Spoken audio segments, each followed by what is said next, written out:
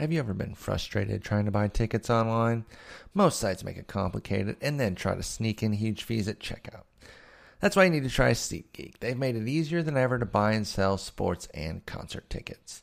Now, the baseball season is, of course, finished, so I won't be on it as much looking for tickets for baseball, or at all, really. I mean, what games are there?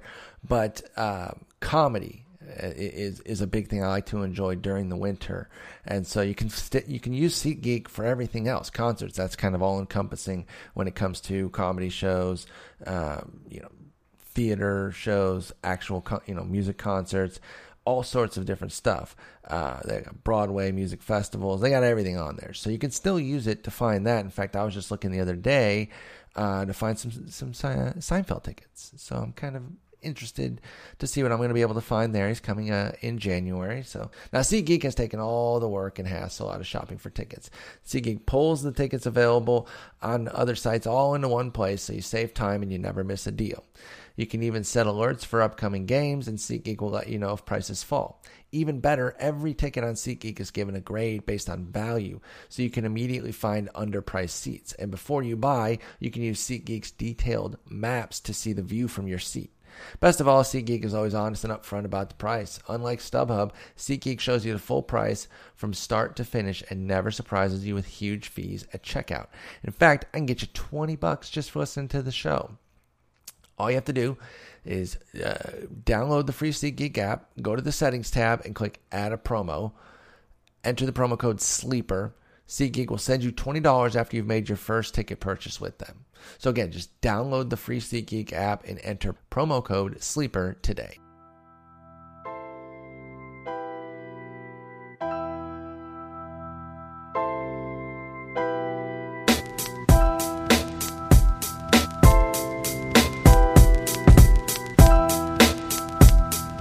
Welcome to episode 414 of The Sleeper and the Bust. It is Sunday, December 18th. I'm your host, Paul Sporer, joined by Jason Collette. Jason, how have you been? I've been. It's been a while. It has been a little while, but last Sunday, I mean, there was absolutely nothing to talk about unless you wanted to hear us rail against pitchers hitting for the umpteenth time. Exactly. There was absolutely nothing to talk about. No, but, there just wasn't. It just wasn't. And I was even home all week. That was a weird thing. I was home all week this week. Very strange. I do have to make one more trip this calendar year. I got to go to Newark on Wednesday and come home Thursday, and then I am done for 2016. Good. But 2017 is stacking up like you wouldn't believe. I can only imagine. It gives me anxiety already knowing about your travel schedule. That's kind of where we're at. With that, Seattle, Travel Wizard will take care of it. Orlando, Seattle. I got multiple going on. Ooh, so have you ever been to Seattle? I have never been to Seattle, so I'm actually looking forward to it. Got a meeting. Nice. I'm gonna go sit down with Bill Gates for a couple of days and be like, Bill, what's up? Go out to Amazon. Windows 11. Get it done. See what's going on with everything. We do have some stuff to talk about today. A little bit from some transactions, but then we're actually just going to kind of talk some trade speculation. I got a few questions for you, some prompts regarding some potential trades. Just kind of want to get your thoughts on some things. But let's go ahead and lead off with the opening question here. How will saves break down in Miami? With them adding both Brad Ziegler and Shinichi Tozawa this past week. They've got a little bit of a stacked bullpen now, and we know about Kyle Bearclaw and AJ Ramos. How do you see that whole situation breaking down? Here's the thing with Miami. I mean, obviously it sucks to lose Jose Fernandez, but the rest of that rotation was pretty crappy anyhow. And if you're in the free agent, I mean, they had two solutions. Either go to the free agent market, which there is none for starting pitching, or you trade. And they seem to be reticent to trade some of their assets, like Marcell Ozuna, stuff like that. And they don't have any prospects, so yeah, and they're out of prospects. So then, so your other option is to make your bullpen longer. Now, I had heard that they're going to try to make David Phelps this 160 inning reliever or whatever. I mean, but they're going to have Phelps do this extra work in the pen. So then you have to lengthen your pen. So this is where you can find some bargains. I mean, I don't have a problem with the 2-year deal that they gave Ziegler or the 1 year they gave Tozawa. But for me, when you give Ziegler that second year, it's almost like you're anointing him the closer because, I mean, he has the experience. He's done it. And while Ramos has done it, it's clear that by years, it seemed like he was going to be traded last year, and then he was never dealt, and now he was kept. And I really think this job is Ziegler's to lose. But when you look at it if you do what I like to do and what I've written in articles and shown it, it's just straight across. You look at the skills. Bearclaw wins this. He's got the better strikeout rate. The strikeout minus walk rate. Great skills. It's Bearclaw, but. Are we seeing, is this a little bit of the effect that we might be seeing? Like, we're watching bullpens transition in front of us. We know it's not going to be quite like the playoffs for a full season.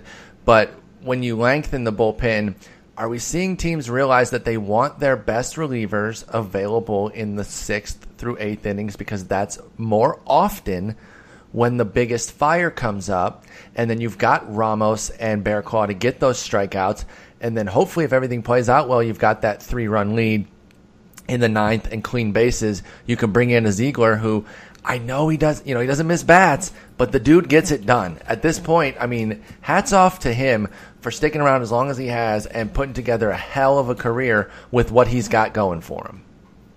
Exactly. And if I'd like to give the Marlins credit, be like, yeah, this is why they did that, so you could stack it up, and then by the time you get to the 9th inning, you're like, okay, good, we've been able to protect that lead. Let's give it to a guy with some experience and go there. It's the dreaded running back by committee, the closer by committee on paper. But somebody's gonna win this job. When they win this job, they'll keep it. Now, I mean, you can look at the same thing in Philadelphia. I mean, they had Germán Gomez last year, and then they add Joaquin Benoit, and I'm telling you, you put those two together, and you tell me that Benoit's not the better pitcher. Oh, there's no way I can do that. And then you have Hector Neris, who, again, I think they would rather have being available for the biggest fire of the game, which, again, often comes in those innings before the 9th when you've got the setup there. So I think we're seeing a lot of it, and I think you're very accurate to invoke the idea of closer by committee with the running back by committee. It's that same sort of parallel. There are not a lot of parallels between fantasy football and baseball, but I think this is definitely one, and we're starting to see it slowly shift. There's still going to be plenty of lockdown closers. They're going to be the guy. They're going to be the ones that you want. But when you look at a situation like the one we saw in Cleveland this playoff, I think that it's going to run the same in season there, where Andrew Miller's not going to be the guy getting saves. He's going to get a handful. He'll still be fantasy valuable. But do you think that the changing of how bullpens might be run and the depth of how they are should push a shift toward saves plus holds as more of the standard, or would you like to see any sort of change there with the way that breaks down? I would just like to get rid of saves. Okay.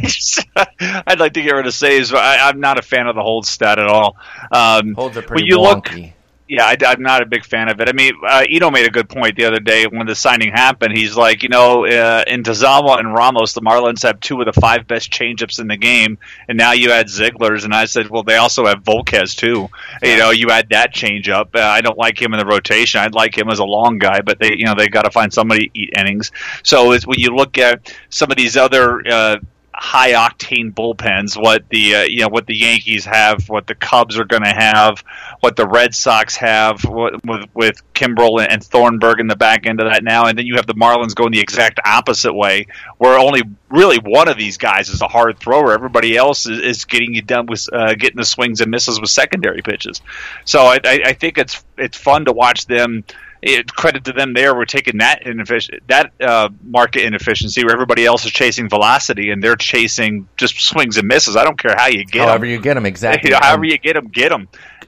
Ziegler had a 12% swinging strike rate last year, by the way, a career best. So, we talk about how he's not a big strikeout guy because for his career he's at 6.1, but last year was 7.7 with that 12% swinging strike rate. And, of course, always has the utterly devastating ground ball rate. Usually 2/3 of his batted balls are ground balls. Last year it was down to 63%, but that's still super elite.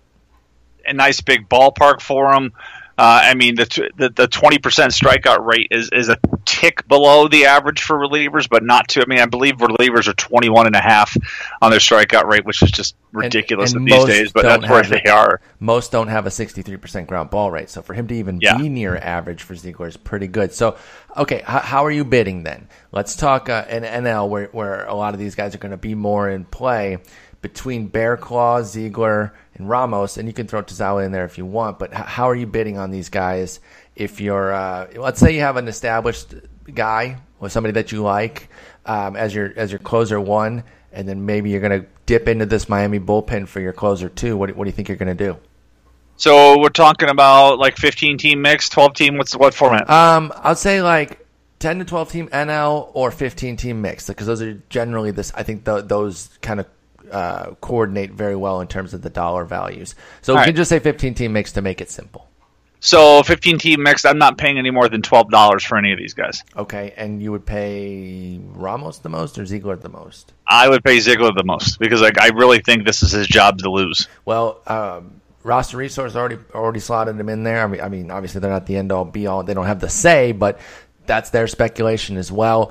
He's definitely more established as a closer than Ramos, and then they can go Ramos, Tazawa, Bearclaw for that bridge there, and if they keep Phelps in there, I almost think they should keep Phelps as a starter because he was really good. He added some big time velocity last year and looked really good even in his starts. He had that great season, but it wasn't just built off the bullpen work. Maybe slot him in over Jeff Stinkin' Locke, and then I think you're working with a little bit more if you've got Chen, Volquez, Conley, Kohler, and Phelps, but right now they're saying Phelps in the bullpen, and that's a hell of a bullpen with the 4 that we've talked about plus Phelps. Now, they don't have a lefty in the bullpen. That's their one issue right now. So, I noticed that when I was looking at it earlier this morning, that they're loaded up with righties. But, I mean, there's plenty of guys out there. If they want to find a lefty, go get one. Here's the thing with Ramos, and, this is something that we've talked about a few times on the podcast, and Eno's a big fan of it. I mean, you look at closers that are in the arbitration ages. Definitely. Ramos is set to make $6.8 million in arbitration looking at MLB trade rumor projections. So that's coming off of 32 and 40 saves. He's got 2 more years of team control. If they give him another year of full-time saves, that's 10. He's getting into Papelbon territory. That's going to be 10 in year 3. So his days as a Marlin are numbered. So he's going elsewhere, and that's why really, and I don't even know if he's on this club by opening day, because all of a sudden you're paying him $6.9 million. Why not try to flip him, to a team that needs another guy, and try to get some other guys? Would you move him in the division or no? Why not? I think it can. I don't think Ramos is so devastating that you can't move him into the division. And I think that's an even better point when you consider what I just said about the lefty thing. They don't have a lefty in here right now, and they still want to use Dustin McGowan, who I think had a nice rebound season, and Jose Urena. You flip Ramos, you get something that you can use. Maybe you get the lefty in the deal, or you get some sort of bat or a starter, and then you get a lefty elsewhere. And now the bullpen is still good at that point if you go Ziegler, Bearclaw, Tazawa, Phelps, and whomever from the left side there. So I like what you're saying. I think that breaks down pretty nicely. I would say be careful if you have Ramos on some sneak tip deal that you think you can keep him. You might be SOL. So I would be very careful about keeping him even at a $10 cost for Ramos. I know he was good last year, but you could wind up with a costly middle reliever even after a 40 save season last year. Scan the depth charts to see where a potential a matchup is. Your Detroit Tigers. I know they brought back Fernando Rodriguez, but your Detroit Tigers could use somebody back there in the back end of the pen. I'd like to see Ramos, but I don't know if that's where they're. I don't know if that's where they're looking, only because I can't figure the team out. They wanted to do some trades, and everyone was paying big for trades, but then they said no thanks to the older guys. And we'll talk a little bit about the Tigers here in a moment. So I don't know. I'm looking. Washington's the obvious one that stands out. I don't know exactly how Texas feels about Sam Dyson. Is A.J. Ramos really a huge upgrade anyway? And right. I don't know that that's the case.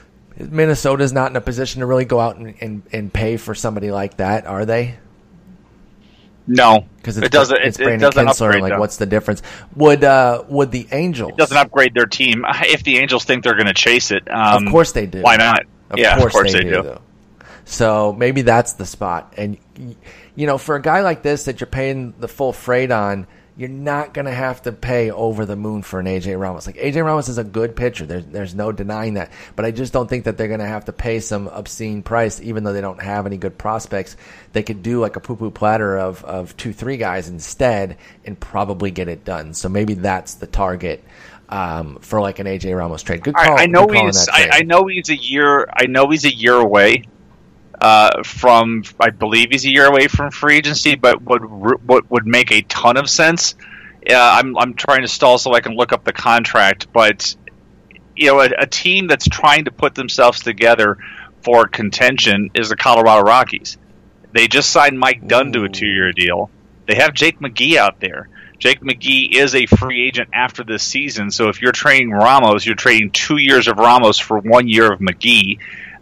You would probably put the qualifying offer on McGee. I'm thinking he's going to decline it, but if you look at it, he had such a terrible time in Colorado last year. But you work something out around that and say, okay, Ramos for McGee and maybe some money out of there. That gives them their bullpen because that gives them, they've got Dunn back there, they've got Ottavino, you've got Estevez, and Mott.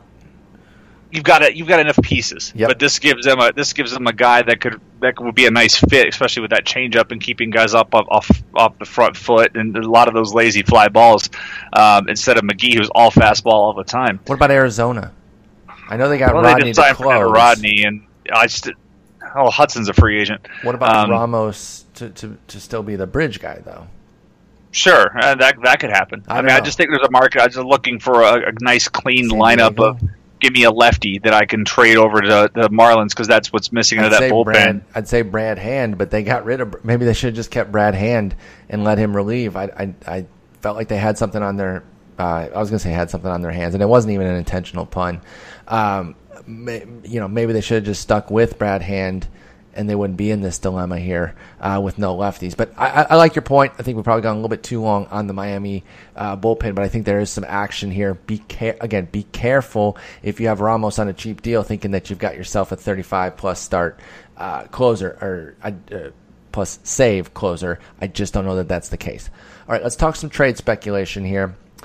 And I'm going to start with Brian Dozier because we've seen some speculation. Most of it's to the Dodgers. It's not a ton of smoke. It's just a little bit of smoke right now. Just point blank. Do you think Brian Dozier will get traded? Yeah, I do. That'd be awesome.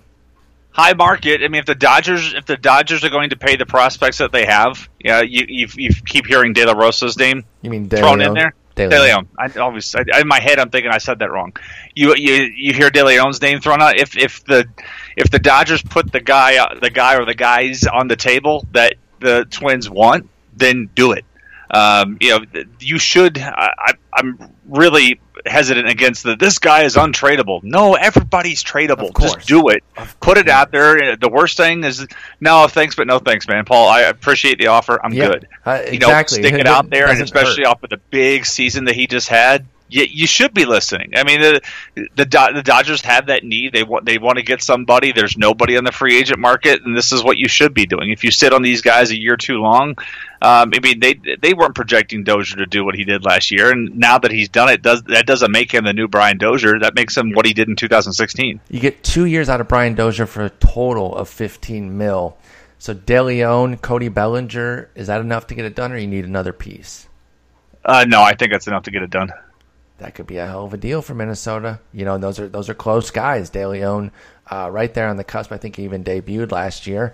And Cody Bellinger, we saw in the Arizona Fall League looking slick. So I don't know. I think that could work, a deal there. So you think it gets dealt? I was actually going to ask you this question as leading off, but we wanted to talk Miami.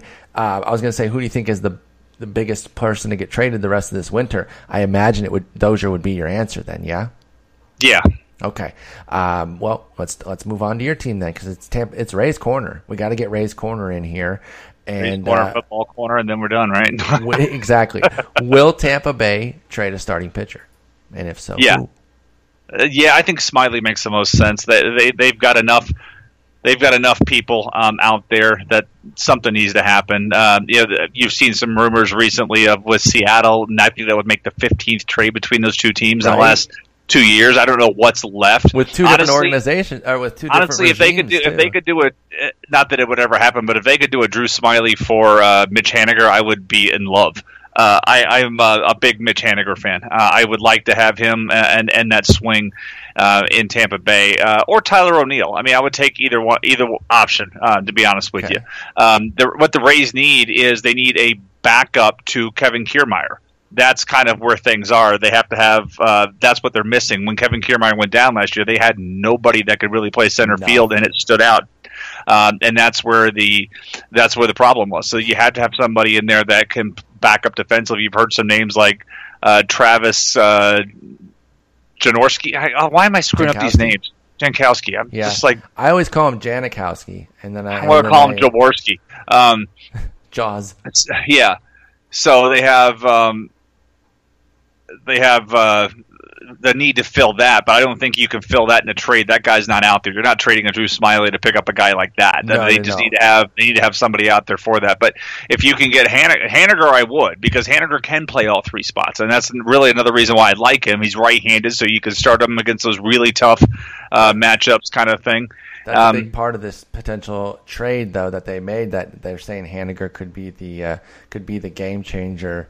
That's kind of why flip it for them. So right, I don't know. That's my problem with it. Is that's where it's going to hurt. So they're going to make a deal. They need to get an outfielder. They needed their bullpen shallow too, and we saw it last year. And when Colomé had to miss an extended amount of time, so we've got to get something into the bullpen. I don't really. When you look at the free agent market, I mean, there's a couple of guys out there that I still like. I think we talked about Santiago Casilla, Fernando Salas. I like with the changeup and everything. So I think there's enough out there where they can pick up some of these relievers, but there's other bats to be had, and Certainly. Go get the offense. If you thought last year's team could contend, then go finish this year's. You got a nice deal with Ramos, but that's not going to be materialized until late May, early June, and you may be out of it by then. Yeah, so don't wait around for that.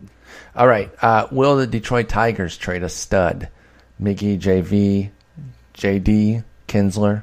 Honestly, we could focus on JD Martinez and Ian Kinsler because I just don't see Miggy or Justin Verlander going. But if you think so, go ahead and say so. What do you think? Detroit Tigers trading a stud?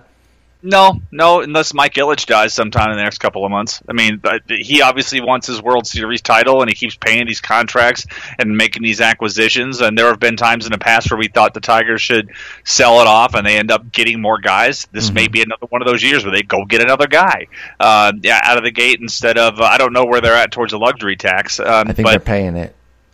Well, I mean, if they can find another guy, they find another guy. I don't know what they've got left in the farm. You'll have to speak to that to go pick somebody up. It's not great. I think if anything, they would just pay the money. I think they do want to keep the pieces that they have in terms of the market, the farm that they're starting to build a little bit. I don't think that they want to go out and start giving that. I don't know. I think if they trade, say, a JD Martinez, the rumor's always been to San Francisco, I think it would be for some pieces that are either very close in the minors or that can help right now that maybe have already pitched in the or played in the majors. I say pitch, it could be a pitcher. I don't necessarily know.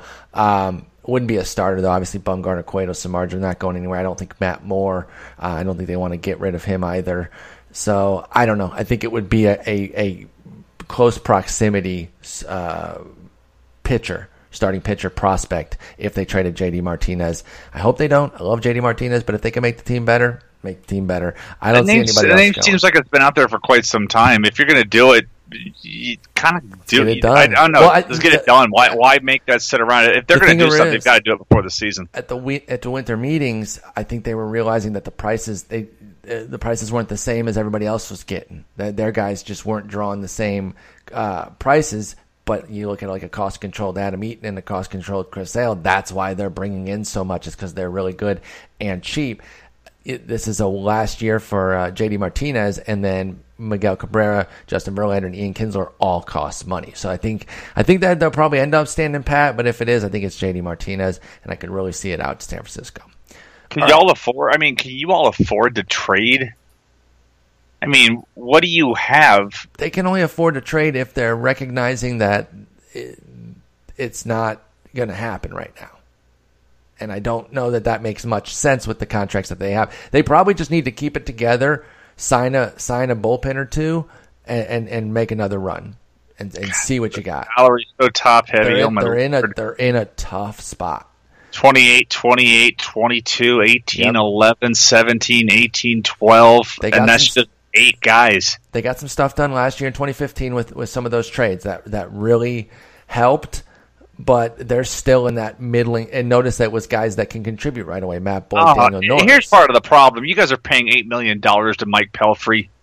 Dude, it was a stupid deal when it was signed, and the only reason it was got so signed, dumb when it signed. was probably because of a Boris thing to kind of keep the relationship going with him. But to get 2 years of $16 million is absolutely obscene. If he's not in the bullpen this year, I just don't know what they're doing. Yeah, but you guys don't even have another Boris client. I mean, that's one thing. If you were stacked up like ISE baseball reps Zimmerman, Cabrera, and Verlander. So yeah, make deals with them. Right. The only other you have Jose Iglesias is the only other guy that you have as a Boris client when I'm looking at this list. Yeesh. That's tough. And yeah, I mean, Arb, Romine, I mean, those guys are cheap, and Arb, Justin Wilson may make a little money, but yeah, and next year there's no salary relief coming either. I mean, you lose Ian Kinsler comes up, you can buy him out at $5 million. You can buy out Anibal Sanchez. I'm sorry, you will buy out Anibal Sanchez at $5 million. Yeah. Wow. Kinsler will probably just stick around. JD's in his walk year. It's bad. It's bad. And so that's why they're looking to maybe make a move here. So we'll see if they do. I don't know that JD Martinez is necessarily the one that gives you all that much relief. Yeah, it's $12 million, but also if you're going to try to move a Jay up, a Jordan Zimmerman or an Ian Kinsler, you're going to have to eat money anyway, and it just might not be worth it at that point. So that's why Martinez ends up being the one that they might move. All right, last one here. Will Houston move a bat? I feel like they've got a luxury of bats here. Primarily, Evan Gattis is the one that really jumps out because they did sign Brian McCann, but they've also got like a Marwin Gonzalez. They have Yulieski Gurriel, and I don't think Gurriel plays middle infield, so he's not similar to Marwin Gonzalez, and so maybe you want to keep Marwin because he is that utility man that can play kind of everywhere. But the point is, however you want to break it down, Houston has a lot of bats that they could move. They're obviously not going to move Reddick, who they just signed, or Beltran or Aoki. So I don't think they're going to move Springer either. So it really starts to look like Gurriel, Gattis, Marwin, maybe a Marisnik. But if they want to get something impact, I think it's going to be Gurriel or Gattis. What do you think? They move a bat? Gattis makes the most sense. I mean, you've got Gurriel, you've got AJ Reed, who you're not ready to give up on. Yeah, they've got Tyler White, who's probably a role player, and that's somebody as a minor piece of a deal. But Reed, you've got a thing for Reed. If you believe in Reed, and what do you do with Gurriel? Because you just got McCann, you added him on 3. He's got 3 years, 3 more years of control. Gurriel is 32. Or he's turning 33 here at some point. So you've got, if you move him, you can move him to DH. But you've got Bregman at the corner, so they do have a surplus, and you could find something to go out there and make a move. It wouldn't hurt to get another guy on the back end. I mean, they added Morton as their 5. You got Davinsky, so you got 6. You've got McCullers. I mean, they've got a decent piece. The bullpen. I mean, you and I I love Ken Giles as a bounce back. I'd go back and pay them. I'd pay them the money again. I paid whatever I paid for him last year in tout. I'll pay it again this year. 2 years left for McCann, plus an option of $15 million. So we'll see how he does it. I think it's a triggered option too. I don't think it's a team control. Well, if he gets 1,000 plate appearances the next 2 years, or catches 90 games in 2018 and doesn't hit the disabled list. So you're right, it is a triggered option. Yeah, we do love Giles, and I think that we're justified in that love because if you kind of look after that slow start, that disastrous April, from the rest of the season on, he was exactly what we thought he was going to be for all 6 months. Yep. And so 5 months he was just slinging it. Absolutely. Love it. So I mean, I would like to get a little more alpha. Derek Fisher's another guy they like. Tony Kemp. They've got Teoscar Hernandez. There's a lot of pieces. I really love this Astros team this year. They look good. They look strong. It's really a matter of picking up some depth, and Gattis. Right-handed powers it should be marketable to move around, and maybe another bullpen piece. It would seem kind of weird to trade Gattis for a bullpen piece, but the bullpen's got you've got Feliz, you've got Giles, you've got Harris, you've got Gregerson, so you got your four big righties. You've got Sip coming from the left-hand side. Mm-hmm. Wouldn't hurt to have another major league quality lefty. Reliever. I know they don't grow on trees, but it wouldn't hurt to get another one of those guys into this picture. I would go and kick the, that's not a good. I was trying to look at a team who's like the White Sox. What do they've got? Because you figured some of those parts are still not nailed down, and they're going to be moving them around here too. True, but they've got righties that they're probably going to move. I could see one of Nate Jones or David Robertson getting moved. Don't move Nate Jones. Just move David Robertson. I agree. I agree, but teams might say, listen, we don't want Robertson, we want Jones. So we'll see how that goes. I agree. I think Gaddis is probably the obvious one there. I do think we're going to see some more trades. It could be quiet a little bit longer here while the holidays go by. But then I think toward the end of the year and into the new year, I think we'll still see a flurry of activity in January. Jason, a little bit of a shorter episode today. Just had a few things to talk about. Wanted to get back on and talk some baseball with you to kind of keep warm. I know everyone is freezing across the country. So am I in Texas. It's in the 30s, and it's a nightmare, Jason. All right, so it was, let's see, it was 6. It was like 68 today. And then it's supposed to be a high of 40 tomorrow. Okay, so you're getting it because we had. Oh yeah, it's coming through. It's on its way here. And the day before, and then it was 30 today. No, it's on its way here. Yesterday, and then last night you could hear it coming in. Like when those cold fronts come in, it's going to drop the weather like 30 to 50 degrees. It's crazy how that wind just blows it in, and it's currently 30. And basically, when I take Charlotte out on her leash, she like starts floating in the air like a kite. And there she is just floating around trying to poop while she's flying in the air. Poor little puppy, but I got sweaters for her. She's staying warm. We're staying warm. We're talking baseball, hot stove. We are going to talk a little football corner. So if you hate football, you can turn it off 2 minutes here, whatever. Your team hasn't played yet, but how's your fantasy team doing? I know you're in the playoffs still. It's hanging in there. I need Mike Evans and Cameron Brate to do stuff. I did not start Brandon Cooks because every week I start him, he sucks, and when I don't, he goes off. And didn't start him today. So Brandon Cooks and Michael Crabtree on my bench put up 55 points, and Latavius Murray and Tyrell Williams put up 15. So I would love that, even half of that 40 points difference I left on my bench. So right now I'm up 23.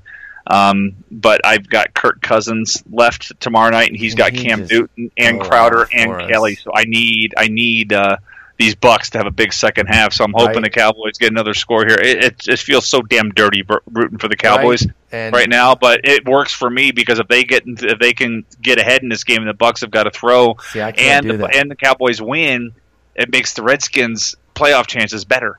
I don't care if the Cowboys win, but I can't be rooting for him because that's exactly what I'm going up against. This guy's a big Dallas homer, and it finally paid off big for him this year. And currently he's got a 15-point lead plus Zeke, Bryant, and Bailey all going against my Mike Evans and Kirk Cousins. I'm looking like I'm going to need a Kirk Cousins smash job. Does he have? Well, as long as he throws them all to Deshaun Jackson and Chris Thompson and everything like that. Oh, the Panthers defense just sucks. It's just not good this year. Does he have a 30-point game in him then? I think he does. Okay. I'm gonna need it. We both need Mike Evans to get going. He's only got 5 points for us right now. If you play PPR, 2 for 29, so that's 4.9. I didn't make any terrible decisions. I don't think, personally, I'm going to give myself a little bit of a break, but I probably should have had Jeremy Hill in there for Stephon Diggs. That would have been a difference of 9 points. But I'm up against it right now. Zeke's killing it. Now, the downside of your scenario of the Cowboys getting a big lead to get Mike Evans those points is that means Zeke would probably just pound the ball, and that could be dangerous. So yeah, we're definitely in my other league. I'm in the semifinals in the other one, and I'm only down 13. But again, I have the same guys. I have Evans and Brate, and he is done. So a decent second half, and I'll advance to week 16. Well, good luck for sure. Yeah. How's Washington looking from a playoff standpoint? What do they got to do? They've got to win out. They've got to win out, but they need a little bit of help, and a Cowboy win here would certainly help because the Bucks right now are half a game up on Washington. Oh, that's right. I see that right now. They're 8-5, and Washington's 7-5. Tough one today for my Lions. They needed 7-5-1. That tie is really, it could work in their favor, but it could also I know that doesn't really say anything, but yeah, it could go either way for them right now. Like you could see a scenario where it plays out well for them that they have that tie, but it's looking more and more right now like it could definitely hurt them. It's going to be spectacular to watch my Lions piss away this division to the Packers because you know it's going to happen. It's just going to be interesting to see how it happens. They didn't play poorly today. Like, the defense did pretty well. It was a 17-6 loss. They just could not get the offense going. I didn't watch the whole game. I watched basically on Red Zone because I can't watch whole games.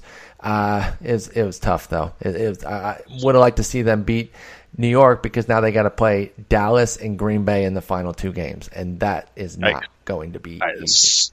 So apparently, I made a awkward or inappropriate tweet tonight. I don't know, a football tweet. Well, there was a particular play where we were talking about where Jameis Winston was running all over the place and escaped the defense. He shanked that one. He ran around. One? I'm a little bit behind on. Oh, good. Sorry. He pushed it left. No, that's good. So there was a particular play where Winston was running around from the defense, and he threw the ball to Sims and he couldn't catch it. And a sportscaster I know in Tampa was like, how did he escape that? And I was like, he pretended the defenders were prosecutors. I got a couple of replies, like more rape jokes. I'm like, I'm not on his side. I'm just saying that maybe that's how he's in trouble for anything. I mean, I see the joke. You're not saying I'm glad he got away with it. It's that the guy was repeatedly, for some things weren't severe, like the crab legs things, and other things were remarkably severe, like the sexual assault, and he just kept, nothing happened. Literally nothing. Of course, it was an FSU fan who was like, more rape jokes. Oh, yeah, there you go. Retweeted it, and I got other people like applause, and other guys are like eyeball, like, wow, you said that? I'm like, okay. Whatever. Just maybe we're wrong. You can tweet us, let us know. I don't see it as support of him or a pro rape joke in any way, shape, or form. Personally, if we're off, maybe I could have said maybe he pretended they were Publix employees and he was running with crab legs. Maybe that would have been the easier one to go with. But yeah, the point that I think you're making is the dude skates on everything, which is utterly ridiculous. Anyway, we'll end on that shitty down note. From what I've heard, he's less of a bad person. I hope that he continues to be less of a bad person because I don't like to see people be awful. But I guess just don't ever tweet. That's the number one rule, right? Eric Malinowski got out there giving everybody the number one rule: don't tweet. He did throw a Hail Mary and get intercepted at the half. Oh. So, hey, scheduling note, kids. Oh, yeah. We will not have a podcast next Sunday. No, we will not. It's Christmas, so that will not happen. TBD if we can maybe get back together on Monday. But yeah, this next week, I think we'll get at least one in with Eno. I'm going to do one mailbag. Definitely one mailbag episode. Maybe one with Eno. TBD on the rest of it. And then just a little bit of time off for Christmas. So you and I should maybe try to get back together maybe next Monday or Tuesday. You and I can work that out, and we'll let people know on Twitter. Sounds good. All right, Jason, have a good one. I'll talk to you later. All right, see ya.